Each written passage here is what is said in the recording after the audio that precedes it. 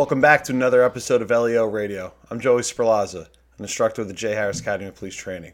Today I'm joined here with my partner. How you doing? This is Colin Congleton with J. Harris Academy of Police Training.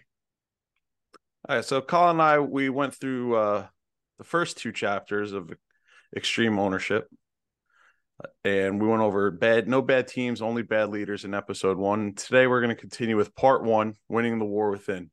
We're going to pick right up with Believe, which is chapter 3. So principles here. In order to convince and inspire others to follow and accomplish a mission, a leader must be a true believer in the mission. As I'm reading that, it brought me right back to some of the great training that I've been through. And it talked to a lot about if what we're doing doesn't line up with what our mission statement is, how do you convey that message to the troops effectively?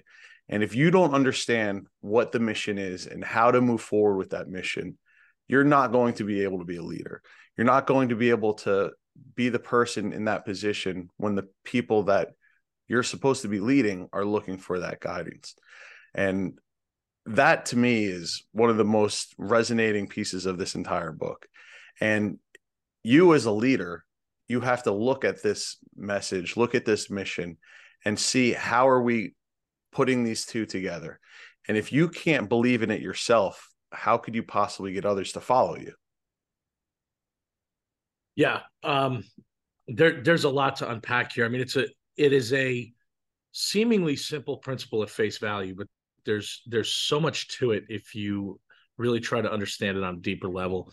And the execution of it, I think, as with many things, can be complicated, right? So again, the fundamental principle pretty straightforward, but the execution is a little more complex. For me, I separate this into two different things, and they're very closely related, but they are distinct. And you touched on one, and that being the mission statement of the organization.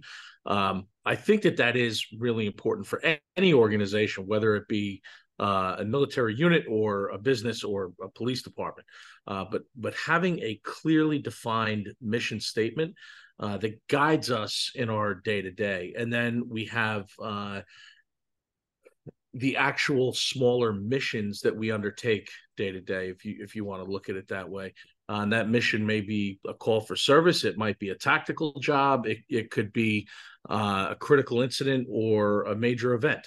But we could think of those in the context of a mission. And so looking at those two things, obviously any mission that you undertake, you should be guided by the overarching concepts within the agency's broader mission and the mission statement. And when in the absence of orders, which is a big thing, especially for cops, and I'll go more into that in a second. But in the absence of orders, you should be able to look to your mission and your mission statement for guidance. And I talk about absence of orders. Police officers are very much autonomous. I mean, a lot of us are not micromanaged. Once we leave roll call or leave the station and you're out there in your radio car or on your foot post, you're kind of your own boss out there. So you're not necessarily going to have somebody looking over your shoulder. And that's not to say that none of us do or we never do, but there's a lot of freedom and autonomy there. So we have to have a clear understanding of the mission to guide us when we don't have that close scrutiny. I agree 100%. And it's funny you brought up foot posts because in my agency, there are a lot of foot posts. I'm a lieutenant with New Jersey Transit Police. Colin's a lieutenant with Jersey City Police. I spend the majority of my time in Jersey City. And so I just pulled up my mission statement because it's so simple. The mission of the New Jersey Transit Police Department is to maintain public order and safety while deterring and preventing terrorism and crime throughout the New Jersey transit system. If the activity that we're undergoing and the steps that we're taking to move forward with our day aren't lining up with that, we have to reevaluate what we're doing.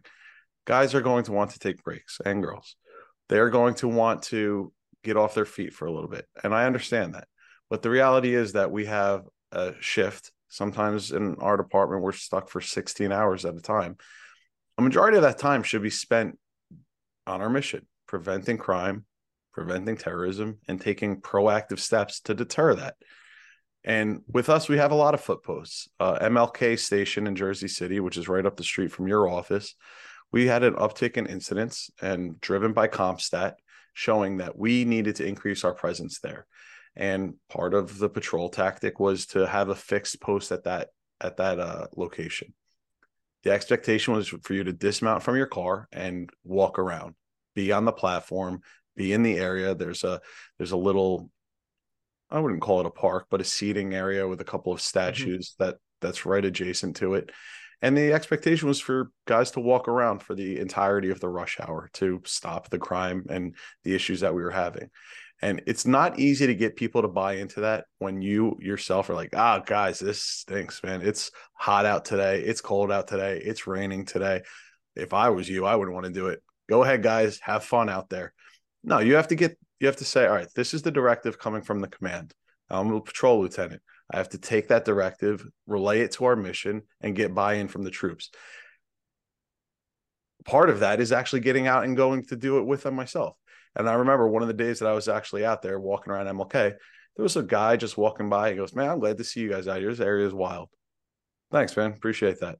And I made sure to take the time to relate to those two very young officers, because that's always going to be a young officer, junior post, right? Those two officers, guys, that's why you're here. That guy noticed and appreciated you. There might be 100,000 people that go by you that don't take the time to say that, but that comment should have resonated with you. That's what our mission is. That's what we're doing. That's why we're out here. If we weren't here, maybe that guy would have had the same experience walking through. Maybe he would have felt fine. But the quality of life issues that people that are drinking, people that are smoking marijuana, which is now legal in New Jersey, that's not happening with us standing here, right? Because people can't smoke in that area. People don't have to now deal with that smell. People could feel safe walking through here with their family. You have to take these tasks and relate it back to our mission and get the buy-in from the people that we work with. It's such an important role for a frontline supervisor. And I hope that people that are junior supervisors are taking the time to really understand and decompress that really awesome responsibility that you have. You have to get buy-in. If you don't have buy-in, it's going to be a very difficult day for everybody. People coming to work for 40 to 60 hours a week, they should feel like they're doing something. That's not the intrinsic motivation that we need from officers. Yeah, you touched on a couple of things there that I see as common points of failure for leaders and for agencies, right? So, a directive comes down like the foot post, okay? Where a lot of middle managers, I shouldn't even say that. I think where leadership as a whole tends to fail is you have the guys in the so-called puzzle palace, right, who say, hey, we got this great idea, right? We're going to implement this new strategy, and it's going to be directed patrols and foot posts and this, that, and the other. And they push it out, and it usually goes out in a memo that doesn't quite explain in detail all the thought process that went into that. It just says, here's what you're going to do. And the middle managers then are to take that and implement it, and they read it and they don't ask any questions. They just say, all right, it says here, fixed post, walker, you're to be outside of the vehicle, so on and so forth. Okay. Don't leave your post is another big one. And then they implement that, and you go down to your, street level cops. Hey, guess what you're doing today? Right. And that person, without any explanation as to why they're doing that, or understanding how it fits into the bigger mission, they're thinking, I'm supposed to be out here. Our mission for the agency is to prevent terrorism. And you got me walking around a train platform for a light rail in a high crime area that's not a terror target, presumably, probably in the eyes of that junior officer. This feels an awful lot like I'm being punished for something, and they don't understand why. Or the lieutenant's picking on me, or, he's giving me a crap detail because he doesn't like me, and so on and so forth. There's absolutely no buy-in. So there has to be better communication. I think, we're going to hit a lot throughout this series on a couple of recurring themes, I think, and that's going to be ego, because that comes into play with leadership constantly, and communication or the lack thereof. Communication is absolutely essential for leaders. So anyway, that breakdown in communication from top to bottom absolutely prevents people from being true believers and carrying out the mission as it's intended. So, those senior level managers, you have to make sure that your subordinates understand the commander's intent. You have to make sure that they understand the why behind what they're doing. And we're going to go more into that concept in a few moments here. We're talking about the why, but you have to communicate that down the chain. And as a middle manager, if you're getting these orders and you don't completely understand not only what it is that you're to do or have your people do, but why and how that fits into the mission, how can you possibly really believe in what it is that you're doing? And how can you effectively lead your people to do it right and achieve the commander's intent? So there's got to be communication up and down the chain there. Make sure that we fully understand the objective and how it fits into the broader mission, so that we can get that buy-in. And then you touched on something else that I really liked, and it's something I've done myself, and that's getting out and leading from the front, leading by example. If something's truly important, one of the best ways for frontline and middle managers to demonstrate that is to get involved. So, I've had that in the past working as a patrol sergeant. My guys, were tasked with doing foot patrols in the projects, certain number of those a night, and I would meet them down there and I would take that walk with them. And if it was younger guys, we'd use that time as an opportunity to get to know one another, maybe kick some training, talk about some tactical considerations perhaps while we're walking through there. Hey, what happens if we get gunfire right now? Where are you is always a big real big one. How are you going to explain over the radio concisely exactly where you are, since you're not in your car?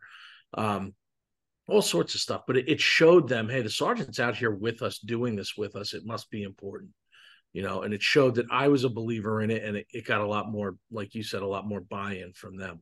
But if it's cool with you, I think that's a good point to get into the next part here. Absolutely. So yeah, looking at principle B, that the second principle in this chapter 3, believe. Every leader must be able to detach from the immediate tactical mission and understand how it fits into strategic goals. Then under there, we have 3 subpoints, and these are quotes taken directly from the book. When leaders receive an order that they themselves question and do not understand, they must ask the question why. If they cannot determine a satisfactory answer themselves, they must ask questions up the chain of command until they understand why. If frontline leaders and troops understand why, they can move forward fully believing in what they're doing. It is likewise incumbent on senior leaders to take the time to explain and answer the questions of their junior leaders so that they too can understand why, and believe it is critical that those senior leaders impart a general understanding of that strategic knowledge, the why, to their troops. So, we just hit on a bunch of that, but I want to throw out a quick example of a failure on this, and because I think we can learn a lot from our failures.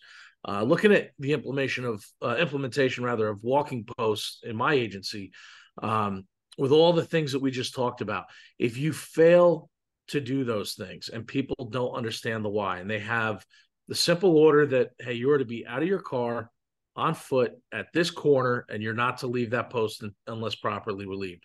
We've had incidents where gunfire broke out within line of sight of that post, and the officers did not respond because all they were given was this very strict order: you are not to leave that post. They had no understanding of why it was that they were there, how that fit into the bigger mission, what their left and right lateral limits were. And this was certainly a trickle-down effect, right? You had somebody at the command level push it out without explaining it and simply making it known that failure to adhere to the orders was going to result in discipline, not only for the officers, but for their supervisors. And so now, that message gets more and more strict as it goes down. Nobody believes in anything other than the fact that they're going to get disciplined if they're not standing on that corner where they're supposed to be. And this is, borderline malicious compliance, where you get people saying, nope, not leaving this post. I'm not risking getting suspended or jammed up or whatever the case.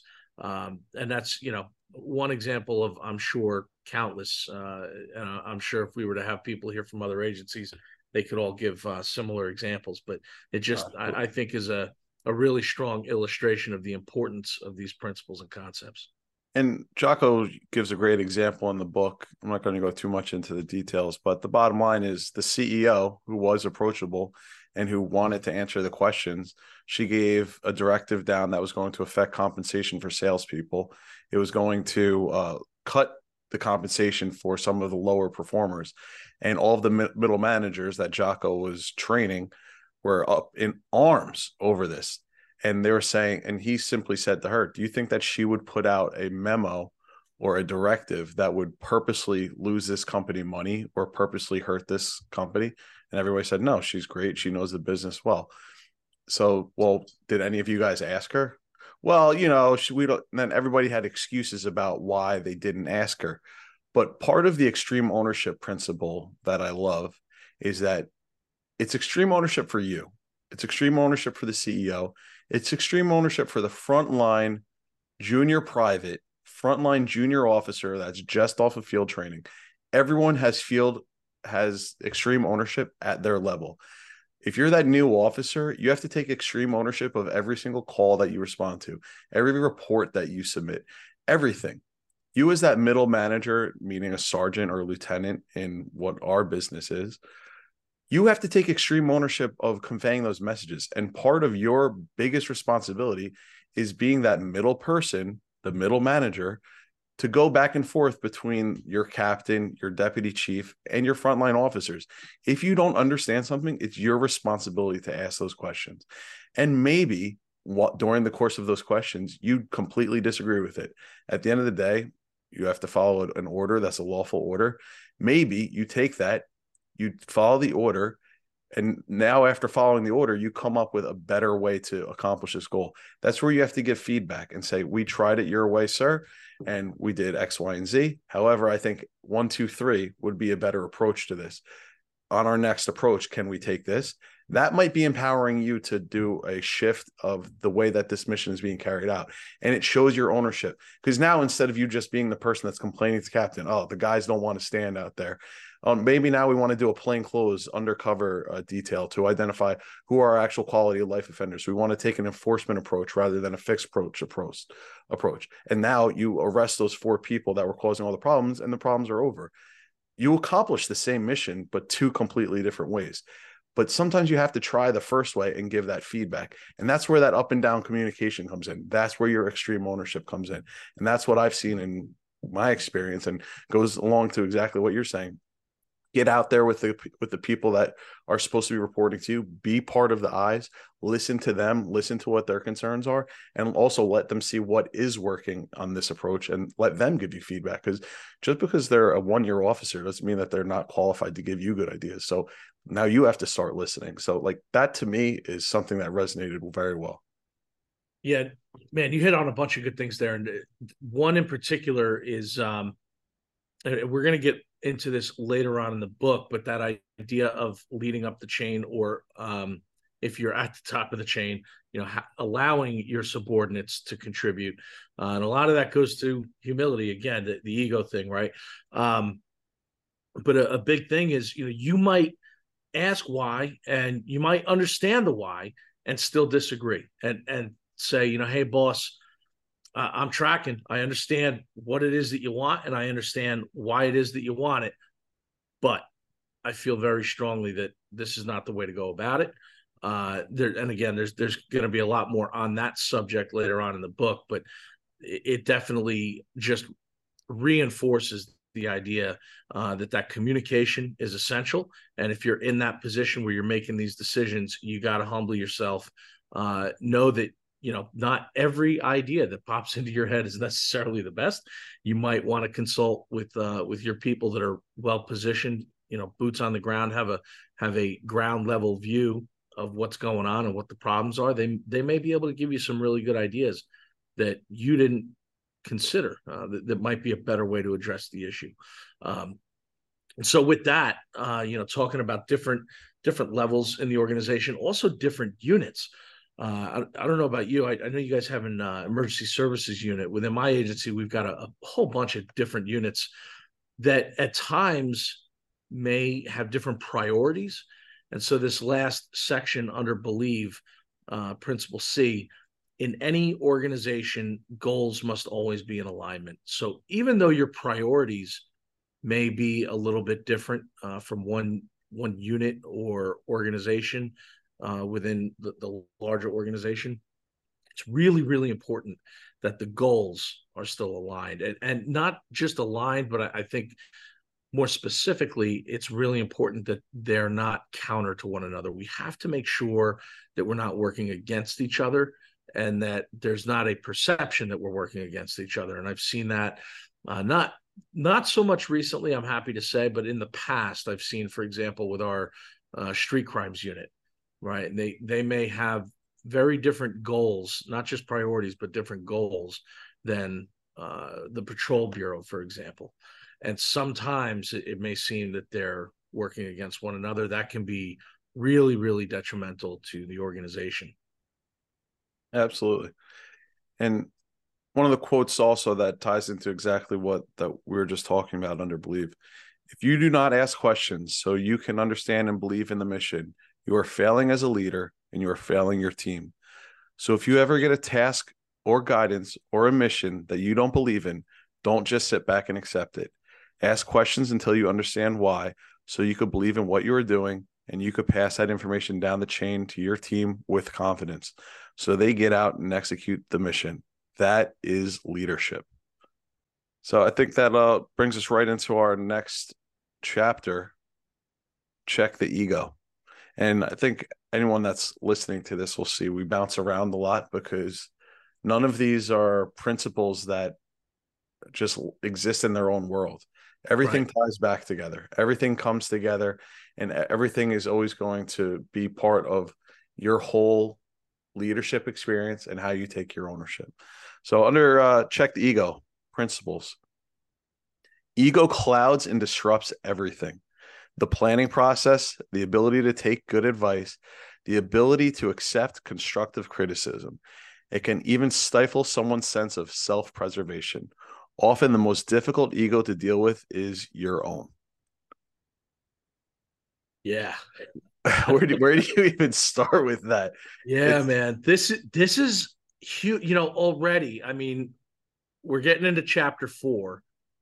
We've discussed ego in just about every single chapter of this book so far. It is that important. It is that big of an issue in leadership. And I think, especially in our profession, we're dealing with a lot of type A personalities. We're dealing with a lot of people who are used to being an authority at some level, even if they're the junior officer on the tour. They're expected to be able to go out there in public and deal with people, often dangerous or irrational people, and take charge. And so you got a lot of strong personality types, and ego can very frequently be a real issue. And especially as people start getting rank and moving up in the chain of command, it's real easy to let that ego get inflated. And just as they say in that last quote there that you went through, it can disrupt and cloud everything. The planning process. We were just talking about this.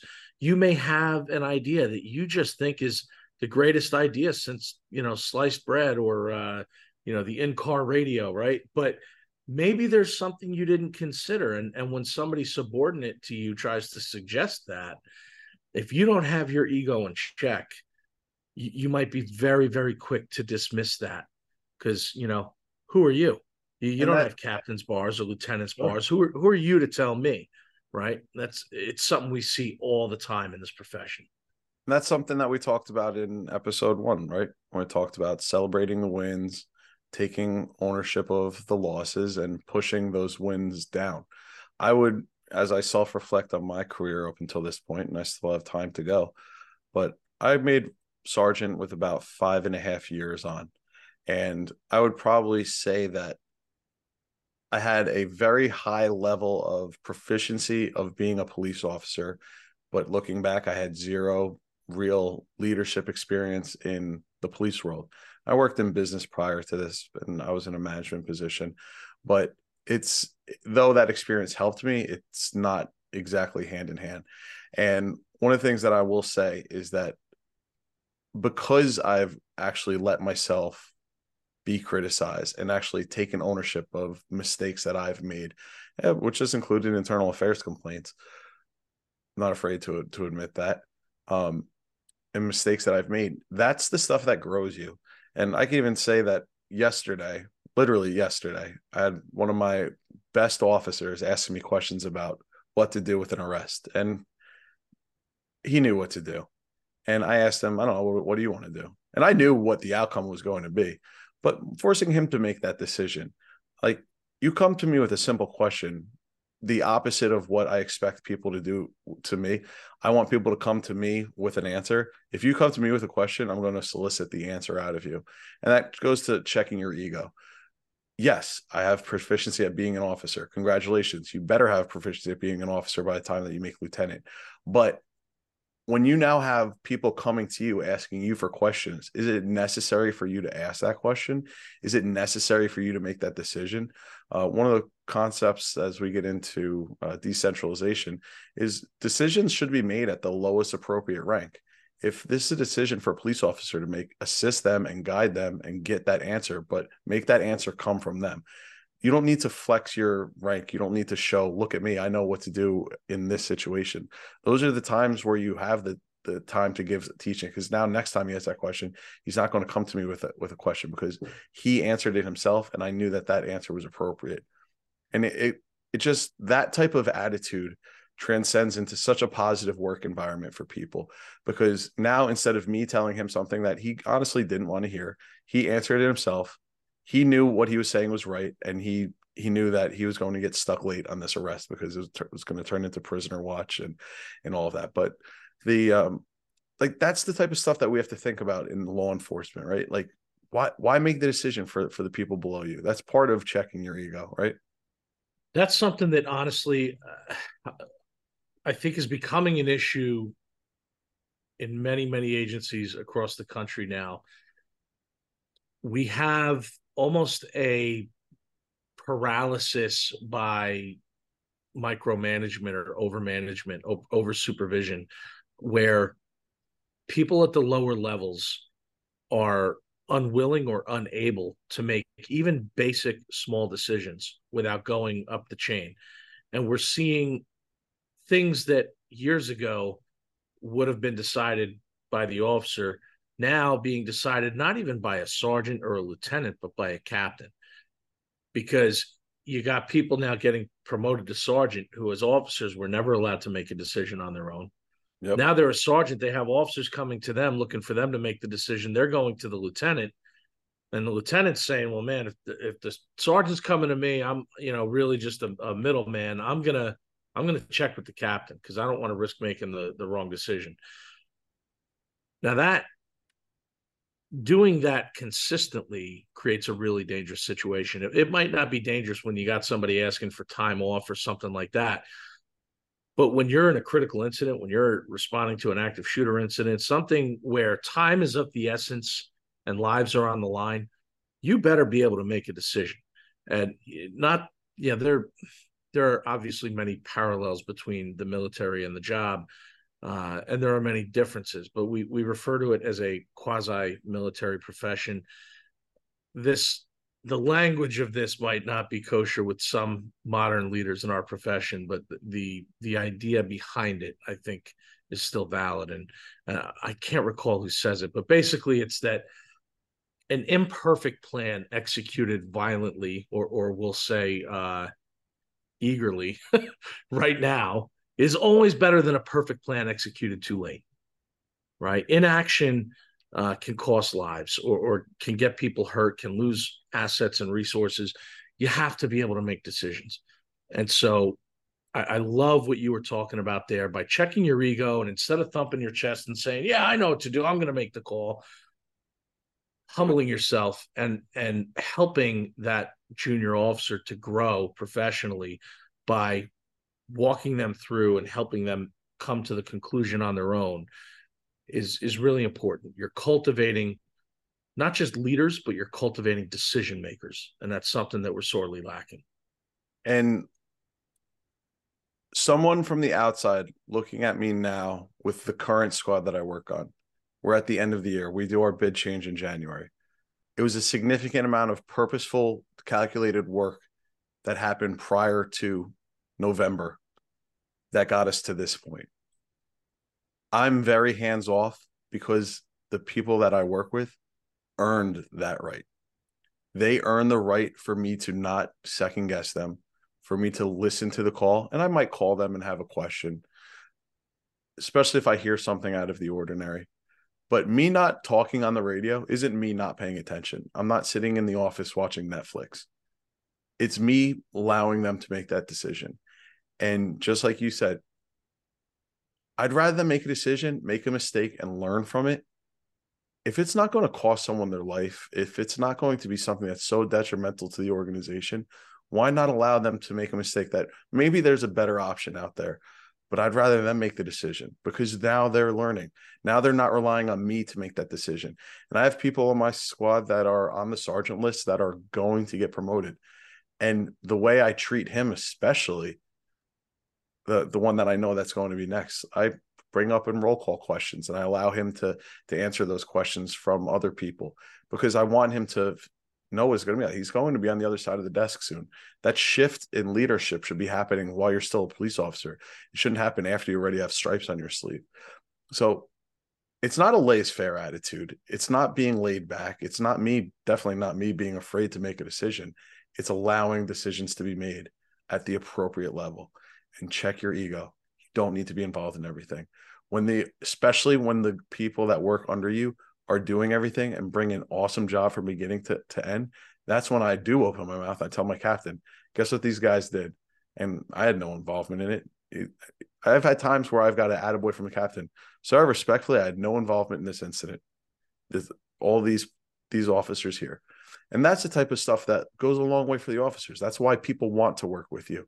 And if you're the type of person that needs to have that reassurance, as a lieutenant, there's going to be very few jobs that you need to be involved in that you're going to be worthy of an award. But there's going to be a lot of jobs happening over the course of a year that are award worthy, that are handled by the officers. That's their moment. Let them shine. Don't insert yourself into it. Check your ego. That brings us right into the next point. Implementing extreme ownership requires checking your ego and operating with a high degree of humility. Ego can prevent a leader from conducting an honest, realistic assessment of his or her own performance and the performance of the team. The key thing with this, humility, I think a lot of times gets misconstrued or misunderstood by those of us who try to practice it and by those of us, I should say those around us. So humility, to be clear, is not a lack of confidence. It's the opposite of that. It is having enough confidence to say that I don't have to be the center of attention. I don't have to be the loud one. I don't have to always be right. I know that I'm good at what I do.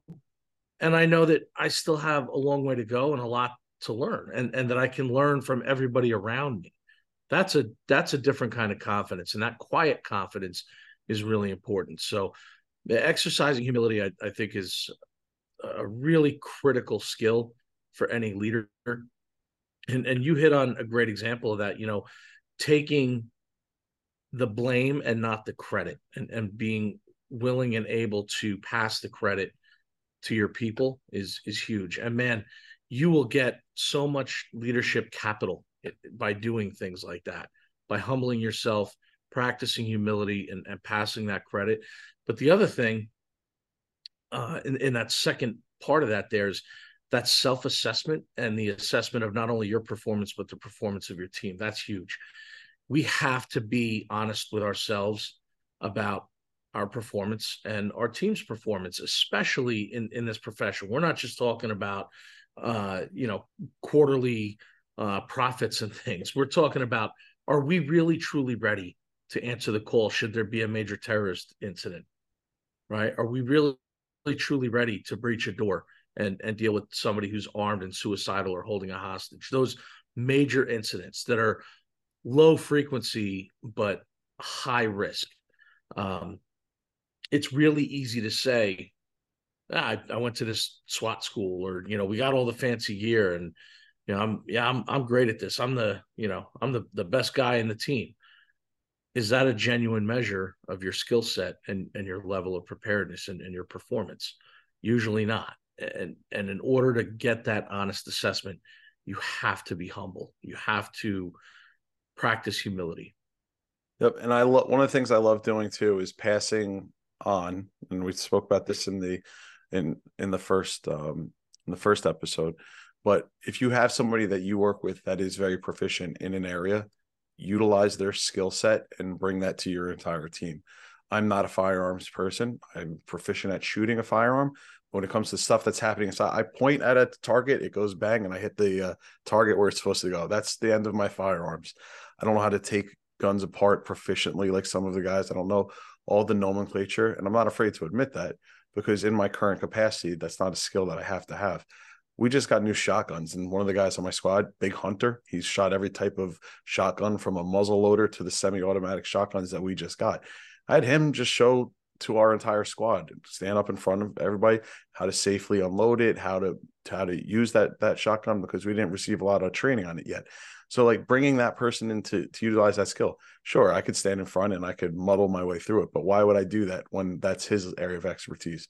When it comes to narcotics interdiction, that's where I would interject, because that's what I enjoyed doing. But and that goes into the humility, understanding what are you actually proficient at. We our entire department went through they called it linear ops. It's active shooter training on board a train. It's for an actual linear target, which is different than room clearing. Similar principles, but different. And I credit the department a lot, because they actually got us all on the same page. They showed us how to proficiently clear train. Northern Red was the company that they used. Very excellent company. I would recommend them to anybody. But now, after that training, a light rail vehicle is set up completely different than a regular heavy rail train. So we actually got a light rail that was out of service given to us by the light rail personnel. And I said to my team, guys, let's figure out how to clear this. And I went in with a plan, and my plan that we went in with was not the plan that we exited with, because I value the input of the people that I work with. I mean, I was never a SWAT operator. I'm proficient in room clearing because everyone in law enforcement needs to be, but that's not my area of expertise. So get that feedback. Could I say this is how we're going to do it? But then we all know that if there was an actual active shooter on board one of these light rail vehicles, the plan goes out the window, because you're just going to sink to your level of training. But what you need to do is be able to have that team mindset. And that, to me, that's humility. I don't care if you're a 2-year officer, maybe you're a 2-year officer that did 4 years overseas and you have real combat experience. Like, how could I overlook that?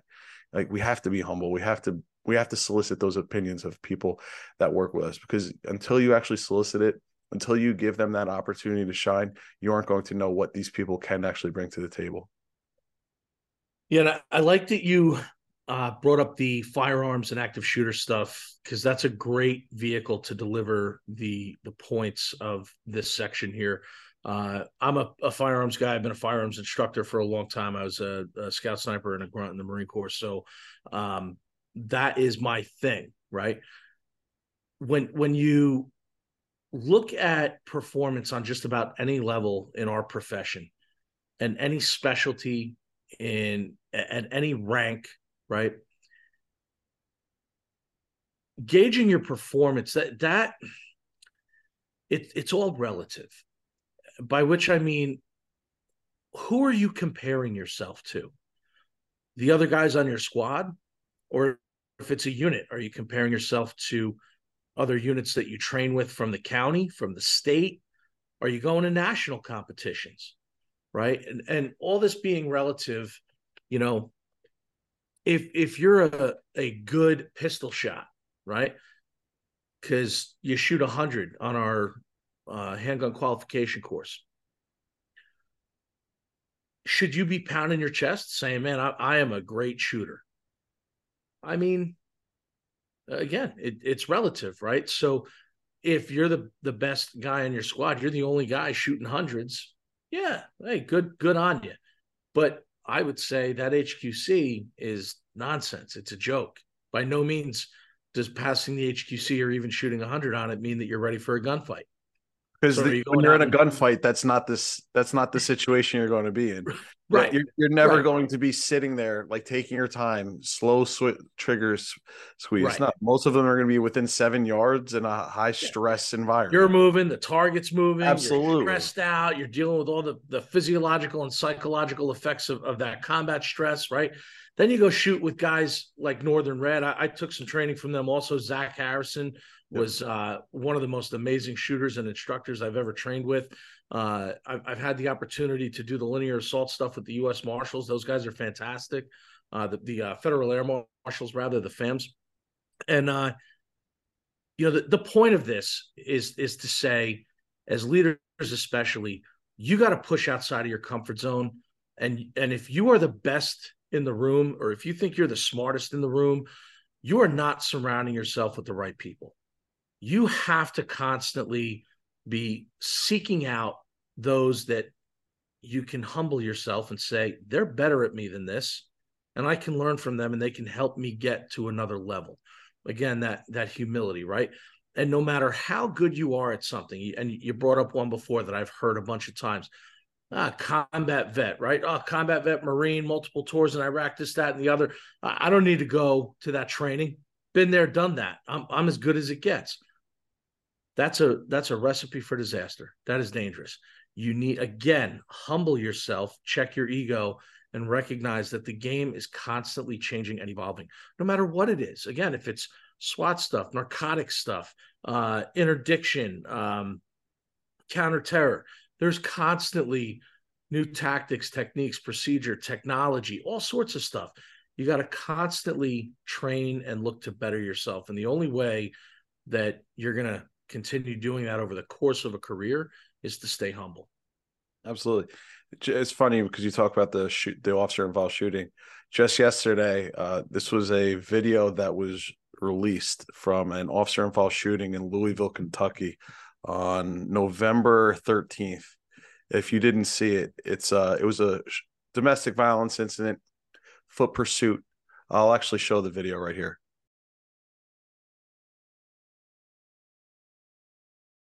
911, Operator Shekel, what is the address of your emergency?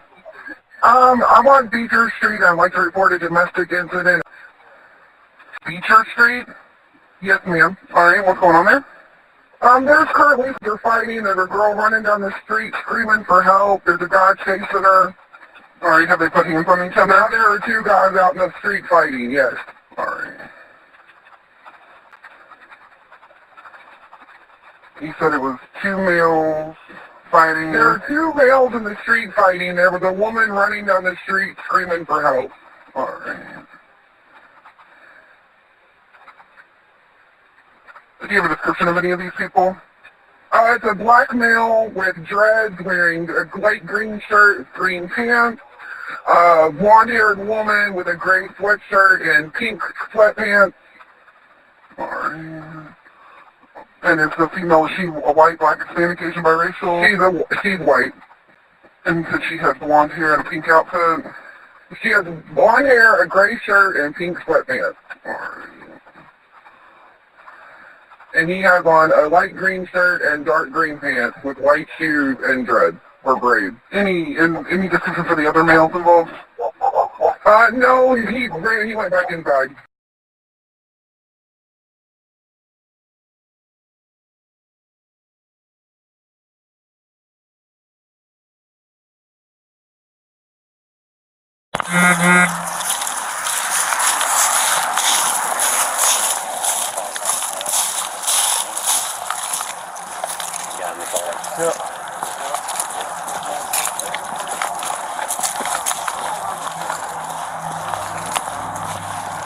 Hey, Quivery, just say. Quivery, yeah, come on. Cut!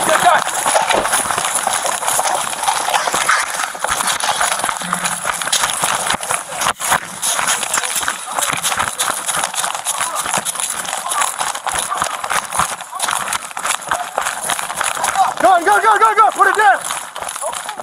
Put the gun down! Put it down! Put it down!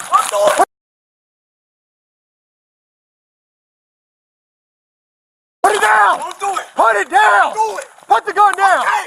Put it down now! Drop the freaking gun! Drop it!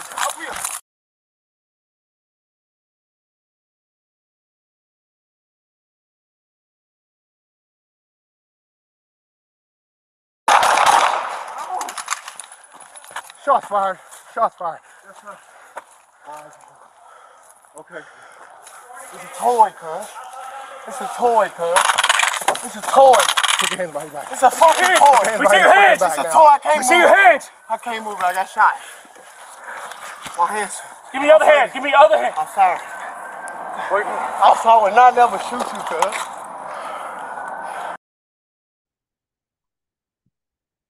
So after watching this video, you'll see the officers got into a foot pursuit, jumping over a fence, ran for maybe 200 yards. Anyone that's run for 100 to 200 yards and hasn't run in a long time is going to know your adrenaline's pumping. This guy is holding an AR style pistol. He is engaging these officers, not listening to any commands. And now you're putting shots on target with houses in the background. You have to know your backdrop. You own every single bullet. God forbid you now have to live with yourself if you unfortunately had a miss that hit an innocent bystander.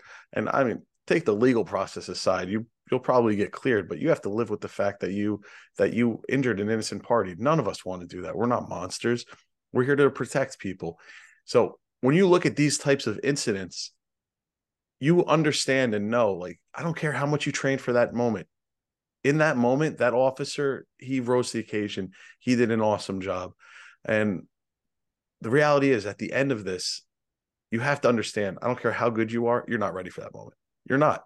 And I hope that when you are in that moment, you are ready. But when you have the mentality that you're ready, that's what we're talking about. Check your ego. Be humble. Don't ever think you're ready. Don't ever be satisfied, because guess what? You stop running. You stop working out. You stop lifting. Your muscles deteriorate.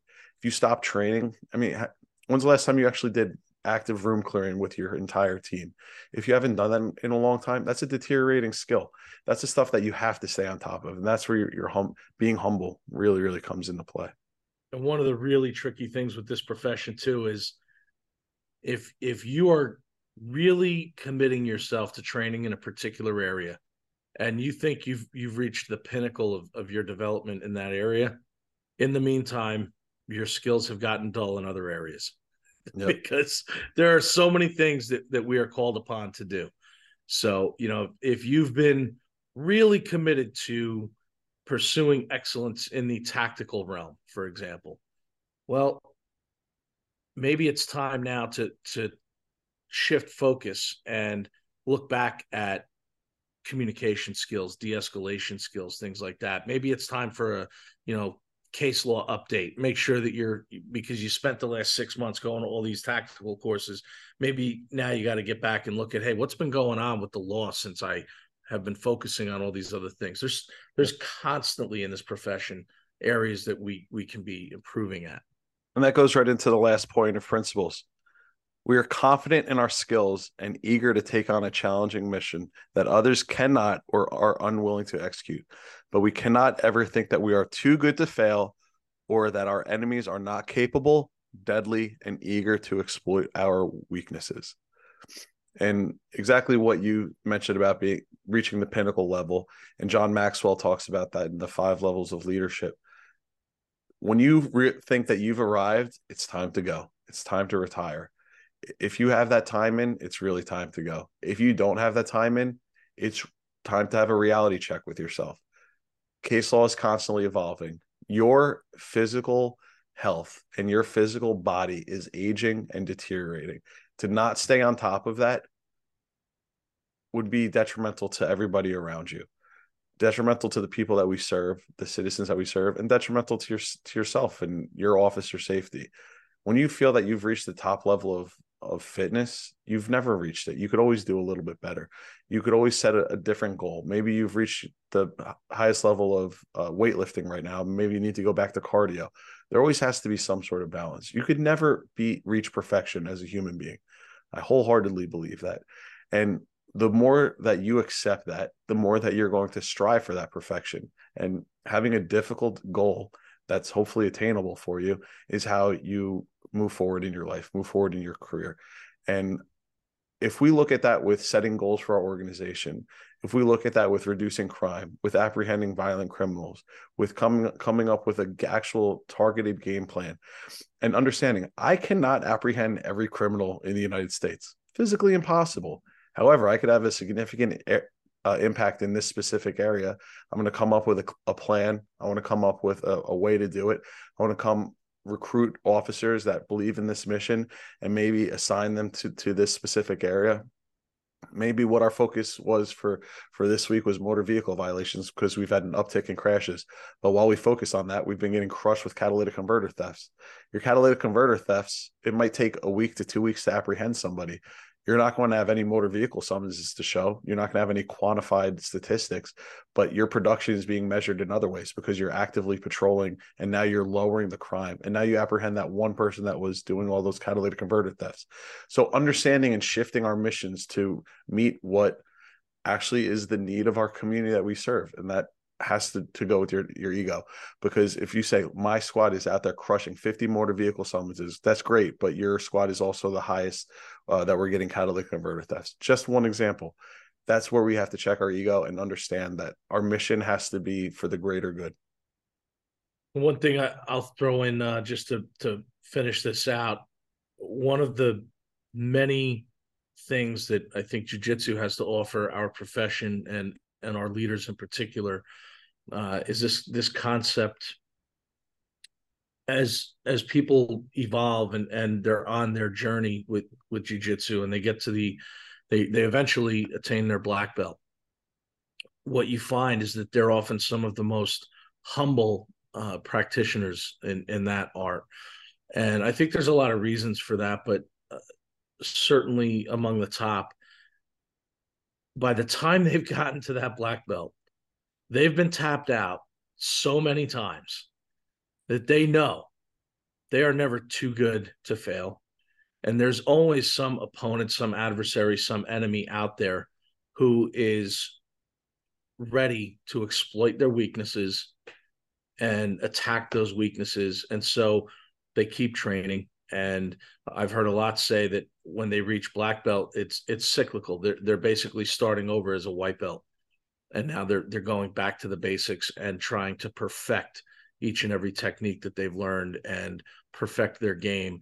But the key thing there is the humility. And you're talking about people that are operating at an extremely high level. These are extraordinarily talented people who are very dangerous, who have every right to be extremely confident in any kind of interpersonal conflict.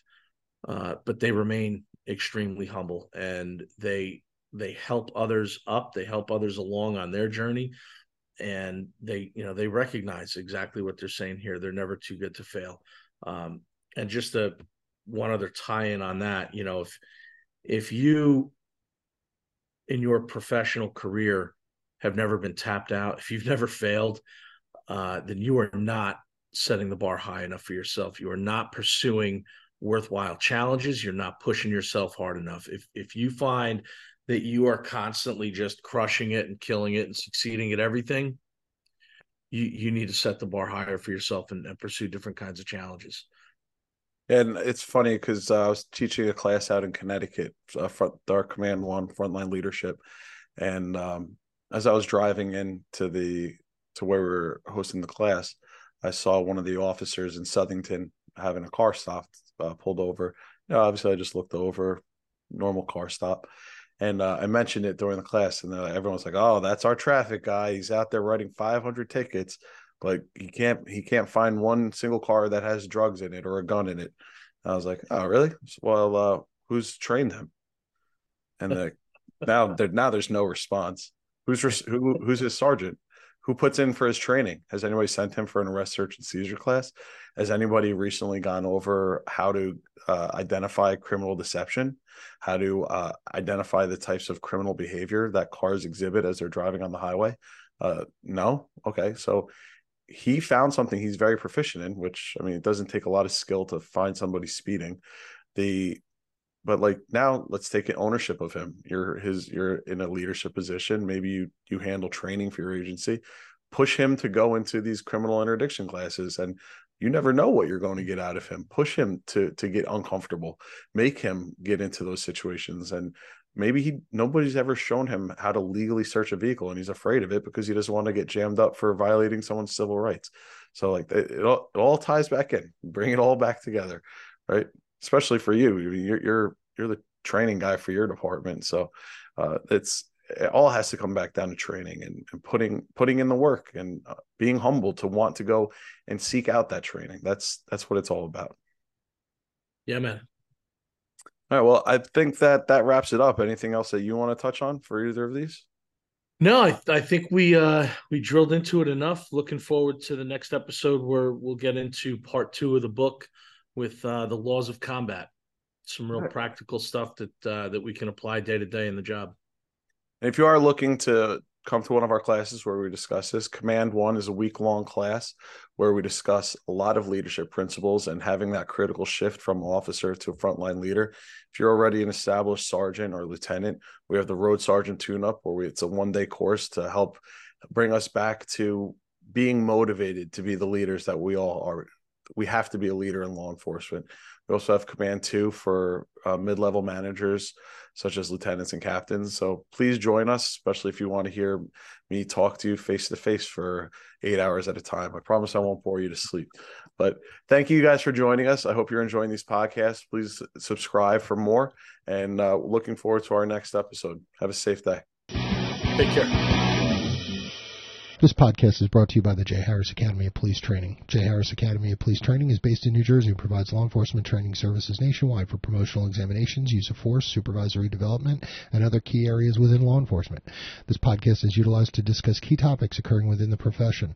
The opinions and information provided is for entertainment purposes only. In an effort to provide this, we often purposely discuss opposite views and opinions to spark conversation and develop discussion points.